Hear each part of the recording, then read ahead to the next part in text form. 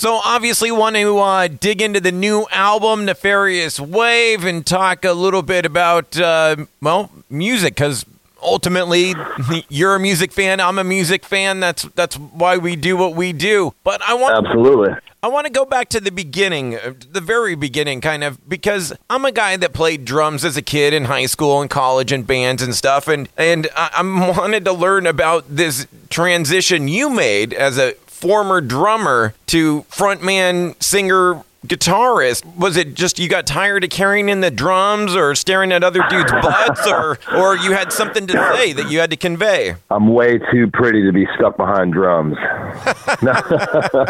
I'd always play guitar. I taught myself how to play guitar and drums right around the same time and never really had a preference. I grew up in a really small town, upstate New York, where there really was not a lot of other musicians, but when I did finally meet other musicians, everybody played guitar. You know, it was like you put a band together and everybody plays guitar. So I really was like, well, I'm just going to do this drum thing. And I, really love playing, especially heavy drums and playing in metal bands. And I think in all the bands that I had played in, I'd always had a hand in songwriting, whether it was, kind of bringing guitar ideas in or showing somebody, if you do this instead of that. So really was after a while, it wasn't a losing passion of the drums, just like, man, I've done this and it's a lot of fun. And I used to do session work and was able to tour Europe, kind of being a hired gun playing drums. And I just felt like I'd done that. And I really wanted to explore the other side, which was, being completely responsible for the guitar.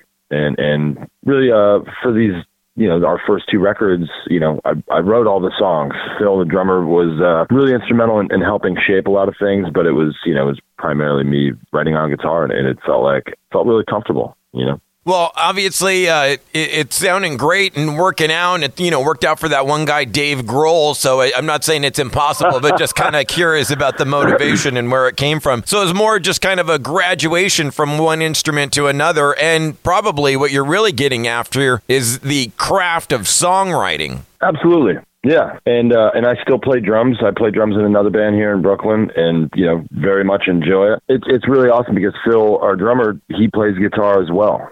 So he actually when we were recording this record, Nefarious Wave, at one point he's like, "Dude, can I just please show you something?" And he showed me it, and as he was showing, he recorded it, and it's on the record.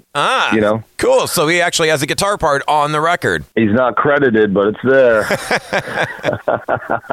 I love it, man. And, speaking of the new album, Nefarious Wave, there's no way not to talk about this crazy pandemic, the past year and a half or whatever it's been, and enduring it. And I'm always kind of curious how it impacts each band I talk to. Where were you at, say, March of 2020 with this album? Was it done? Was it already recorded, mixed, mastered? Take me back to that time. We played our last show February 28th. We actually played two shows back to back. And our record was done. It was mixed. I believe it was mastered, or we were in the mastering portion of it, and we were shopping it, hoping to put it out, in the spring. And we were pretty close to having a deal in place. And then, it was like, well, this COVID-19 thing is coming through. So why don't you come back after it's all settled? And we weren't going to sit still, so we just kept shopping. I want to say over the winter, our drummer who mixed it, tracked everything except for the drums. We took the drums to a studio and had that done through the winter before, I believe. And I was like, man, let me take another shot. So he actually remixed it, and I think it worked out really well. The results were, of just a bigger, warmer sound. It's super proud of him and the job he did on it. So, yeah. That was, it was pretty much done throughout the pandemic, before the pandemic. And it was, we had the time to take a closer look, a deeper dive on it. And I think it really helped out. That's the fascinating part for me. Every band I talk to, it takes it a little bit differently. Like Red Fang, for example, had it done, recorded, all mastered, pandemic hits, and they just sat on it. They didn't go back to it. So I'm always kind of curious. Yeah. Like you yourself, you guys went back and remixed it. There's other bands that have written other songs and swapped out songs on the album or added to the album. The album ended up with a few extra tracks. So it's fascinating to kind of see how each band tackled that extra time they had on their hands. It was a good opportunity to put a little more finesse on it, a little more juice to it, but I'm glad we kind of, took one more shot at it and then left it alone. Otherwise, you're never done. Right. Yeah, you can't take 3 extra shots at it. Just one more lap, one more coat of wax, and then call it a day. Yep, exactly. I love it, man. I'm loving all the tunes on the album. Certainly cool video and cool tune with a little kind of cool message behind it for Desire Lines. Yeah. I've always wanted to be a cartoon, and here I am. I said I would have figured you would want to be more like Simpson-style cartoon. I'm just kidding. I'll take that. Hell yeah. But tell me about... Yellow 3 fingers. Yeah, exactly. But tell me about Desire Lines in that tune. Man, the song itself... I think was a bit of a sleeper. I think I had presented it to the band, or to at least Bill, and it was kind of like, man, this is really mellow. We want to do something like this? And, it's a bit more poppy than the rest of our stuff, too, which I love. And it was really one of those things that, bare bones, it was hard to receive. I think it is the sum of all the parts. I think you need to hear the vocal melody. You need to hear the chorus. And the whole time through, I was like, trust me, the chorus has to have these harmonies. It can't just be this one kind of monotone vocal. I think it came out great. And then, another thing with the pandemic, it was like, well, we better get our act together. And by that, it was like, we have time. We might as well make as many videos as possible. Who knows how long this is going to last. We can't play out live. We'll do live streams. So videos was really where we kind of hunkered down and got as productive as possible. And Desire Lines, a good friend of mine, Dima Druchin, I believe is his name, or how you pronounce it, hard Russian name.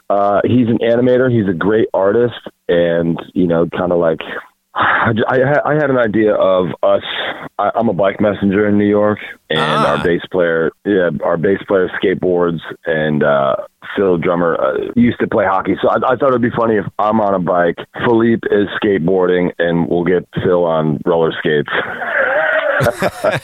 and it was just like, let's have a tongue-in-cheek thing where we're playing at our practice space, and then we bike and skate to a venue. We get to the venue, it says world's closed, everything sucks, something to that effect, and then we just skate back and keep playing. Dima, he ended up doing the animation and left that part out, I think just because he was like, trust me, it's a dumb idea, which in hindsight, I'm glad he did, because I felt like it's a little more timeless now. But at that point, we didn't have a story anymore. So it was like, well, how about give this guy just drop something in his third eye, and then the video will progress a little more psychedelic. And whatever that something is, you can figure it out. It's like when Beavis and Butthead were in the desert. Absolutely. In the movie. Yeah, that was a great movie. Great soundtrack, too. Oh, yeah. That was when the Rob Zombie tune kicked in the desert. Yeah. Yep. So good. I think he did some animation for that, right? Did he? I wouldn't be surprised how talented that dude is. I thought so. I thought it was something like that. I could be wrong. Did you see he's going to do the Munsters now? I'm pretty pumped on that. Dude, that's going to be so good. Yeah, I know a lot of people were bummed about the Halloween movies, right? But I thought it was good. Is he doing the new, I know there's another Halloween coming out. Is that him as well, or no? I thought it was, but I don't know. It's some remakes don't really get me super excited or bummed out either way. It's just, I think it's a very polarizing subject. People are like, don't mess with the original, Right. Whatever. Do whatever you want. But a fresh coat of paint on the Munster should be fun. Totally, yeah. Dude, I got to say, I love how the album kicks off. And when I played it on the radio, I've kind of just said, like, strap in for Tied to Stone. And I just feel like you're like a roller coaster just launching off. Yeah. I mean, I think that's one of the harder things when putting a record together is track listing. There's no wrong way to eat a Reese's, But I feel like it's another art form, right? How you're going to present the batch of songs. It's not a concept album, so there's no clear cut, story that it needs to follow. But I felt like when we had it all recorded, I believe it was like, I think this one needs to start, ramp the drums up and then just go nuts. I think it works. It does. And I was going to mention that as well. Like you speak about sequencing, the songs really do flow into one another. Really, like I almost had to pay attention and like, wait, did the song change? Like, it's not like you hear like silence in between tracks all the time. It's a nice, flow, like I said, and the sequencing. I can tell that you guys spent a lot of time thinking about that. Yeah, I think it's just really important to me, because it's not 7 singles, it's a complete record. And I think it's obviously, a thing that's being lost now, where it is just like, here's the songs that I wrote all on one thing, have at it. Where I think it's, I really like having that entire experience. One of my favorite records, the Songs for the Deaf by Queens of the Stone Age. It's loosely a concept album, but you've listened to the entire record. When you listen to just one song, it's kind of strange, I think our record's 36, 37 minutes or something. And it's like, it's an experience the whole way through. And I think our first record, we had a couple segues or kind of interludes. I like that. I like just kind of peeling the end of the song right into the beginning of the next song. It's supposed to mirror our live set. I make a pretty heavy effort into keeping noise, and not just noise, but maybe a soft melody tying the end of one song to the beginning of the other. It feels like another art form. The sequencing, the things in between, are really important to me. You touched on one thing there that I was going to ask you, the $10 million question, touring. And any chance in hell you're getting to SoCal this year, probably next year? What are we thinking? We're ready to go. I think we used our time wisely throughout the pandemic of hunkering down, knowing, we did, I want to say like 7 live streams, 5, something like that. We've done a lot of the live streams, and it's really cool that anybody has cared at all to check them out. But we're over the live stream, and we're ready. We're ready to play live in front of people. Yes. 2 live streams ago, we did at a venue here in Brooklyn called St. Vitus, the premier metal venue here. Yep. And it was our first time, being in a venue, having the drums mic'd up, the subs on. It was loud. It was in it.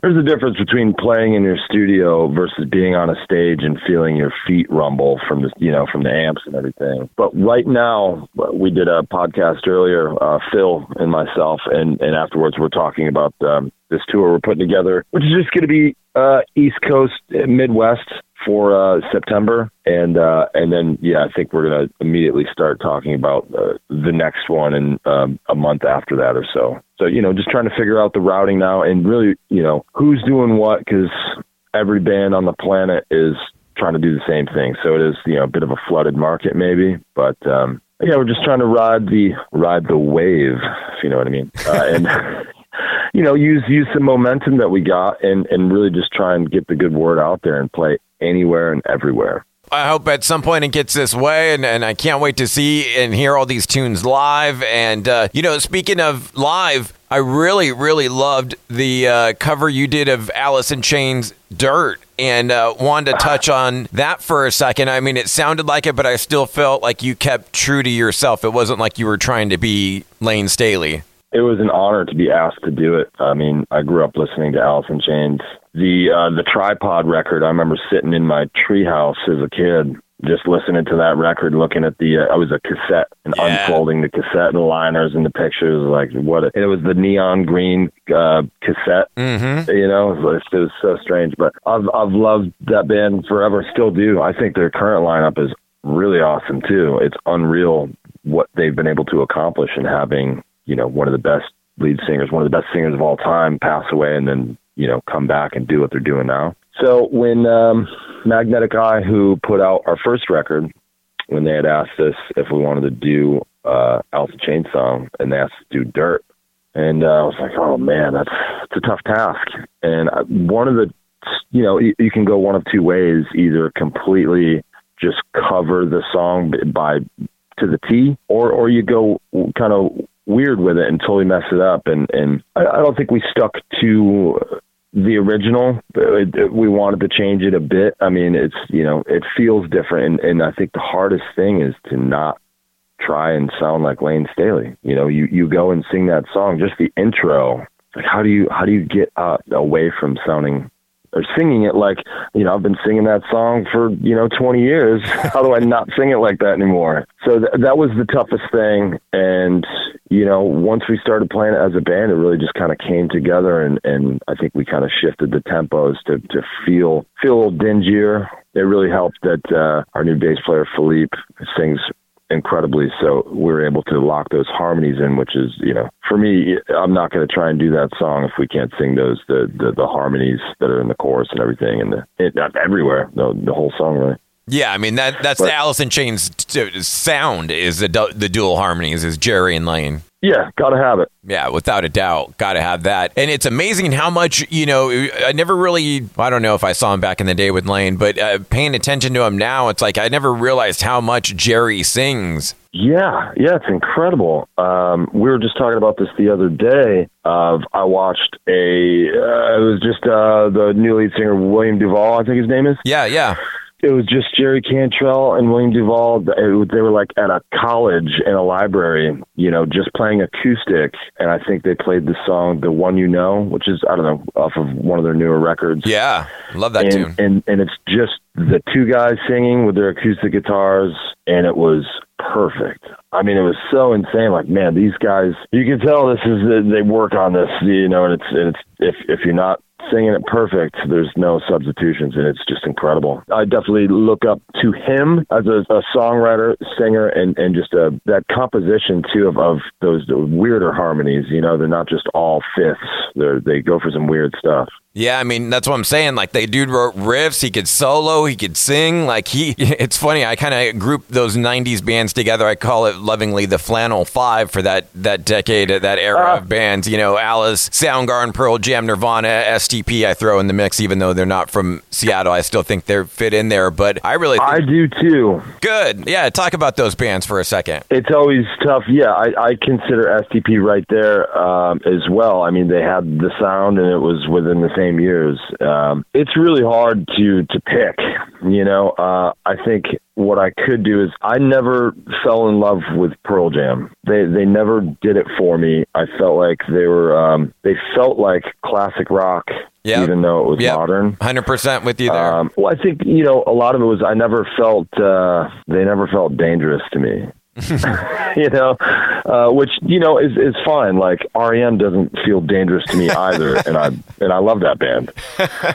But yeah, it's so hard. I mean, obviously, it would be impossible to pick my favorite out of those. But somebody like Chris Cornell, how you get all these amazing singers out of these bands? Like Chris Cornell, when he passed, I was amazed of how much it kind of shook me. Like I'm getting chills thinking about it right now. Like, I mean, just the guy's voice, and not only that, but he played guitar and wrote untouchable in terms of talent. And I think I'd be shocked if there was another band like Soundgarden that came out ever, and Kim Thayil. I mean, Ben Shepherd playing his bass parts were so weird and out there, and it's impossible to try and pick your favorite out of any of those, and Stone Temple Pilots is so, and even their, what was it, the early 2000s record, the one with the star on it. Oh, yeah. What was it, number 4? They had Down, that song Down, and Down, Sour Girl. Yeah. My favorite song on that is Atlanta. It's a really chill, acoustic, slow burner, but, at the end it opens up with the orchestra. But people would give Scott Weiland's voice like gruff for having that 90s tinge, but I think he had an incredible voice and so much character to it. And I think the thing of a great voice is you can feel the pain, or kind of the opposite of Pearl Jam is like, this guy kind of sounds dangerous. Right. And I really liked Velvet Revolver too. I think the Contraband record ruled. Yeah, there were some jams on that album for sure, and it's a shame that never really kind of got to go the distance. Something that awesome can't exist for that long, maybe. You know what I mean? Like, that's the deal with supergroups, right? And geez, I mean, Audio Slave, that first record ruled too. I don't know if you can really expect too much from supergroups, right? Give me 1 or 2 records and then go do your solo thing, or back to the band that made you big in the first place, maybe. Yeah, go home. It just dawned on me, Chris Cornell, a dude that played drums in the beginning. Right. I always forget about that. Yeah, I appreciate all the time, man. I just got to hit you with one last band we have to discuss before I let you go, because we're an old school radio station that still does it every single night, 10 p.m. We call it Mandatory Metallica. So I wanted to worship at the altar of Metallica for a second. You got to be a fan, right? I think it took me a while because, I don't know, I just always had Enter Sandman slammed down my face. And, it was one of those things I immediately will push a band away that's getting slammed in my face. Like, no, I'll discover it on my own. So it took me a while until I was a grown man. I didn't like it as a kid. It didn't feel dangerous enough to me. I was more into Pantera, at the time. I felt like that was my Metallica. And then I went and discovered it on my own, and started with Master of Puppets. And it was, wait a second, how come nobody showed me this? I think I started there and went backwards through the earlier stuff. Kill 'Em All it's like a happy record. When I listen to that, they sound like kids and it makes me want to smile. It reminds me of like fresh leather. I don't know.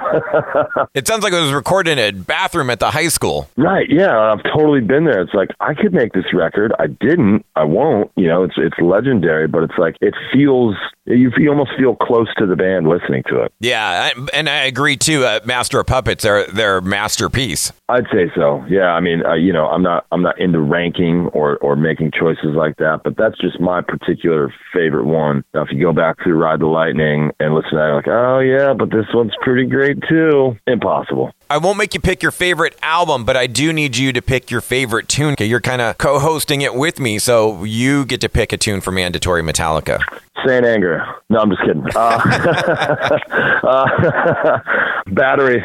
Battery, track 1 on Master of Puppets. Yeah, just kick it right in the face. Get into it. Beautiful, man. Thank you so much for the time and the tunes. And I can't wait till you get out here on the West Coast eventually. Absolutely. I'll be here. Thank you.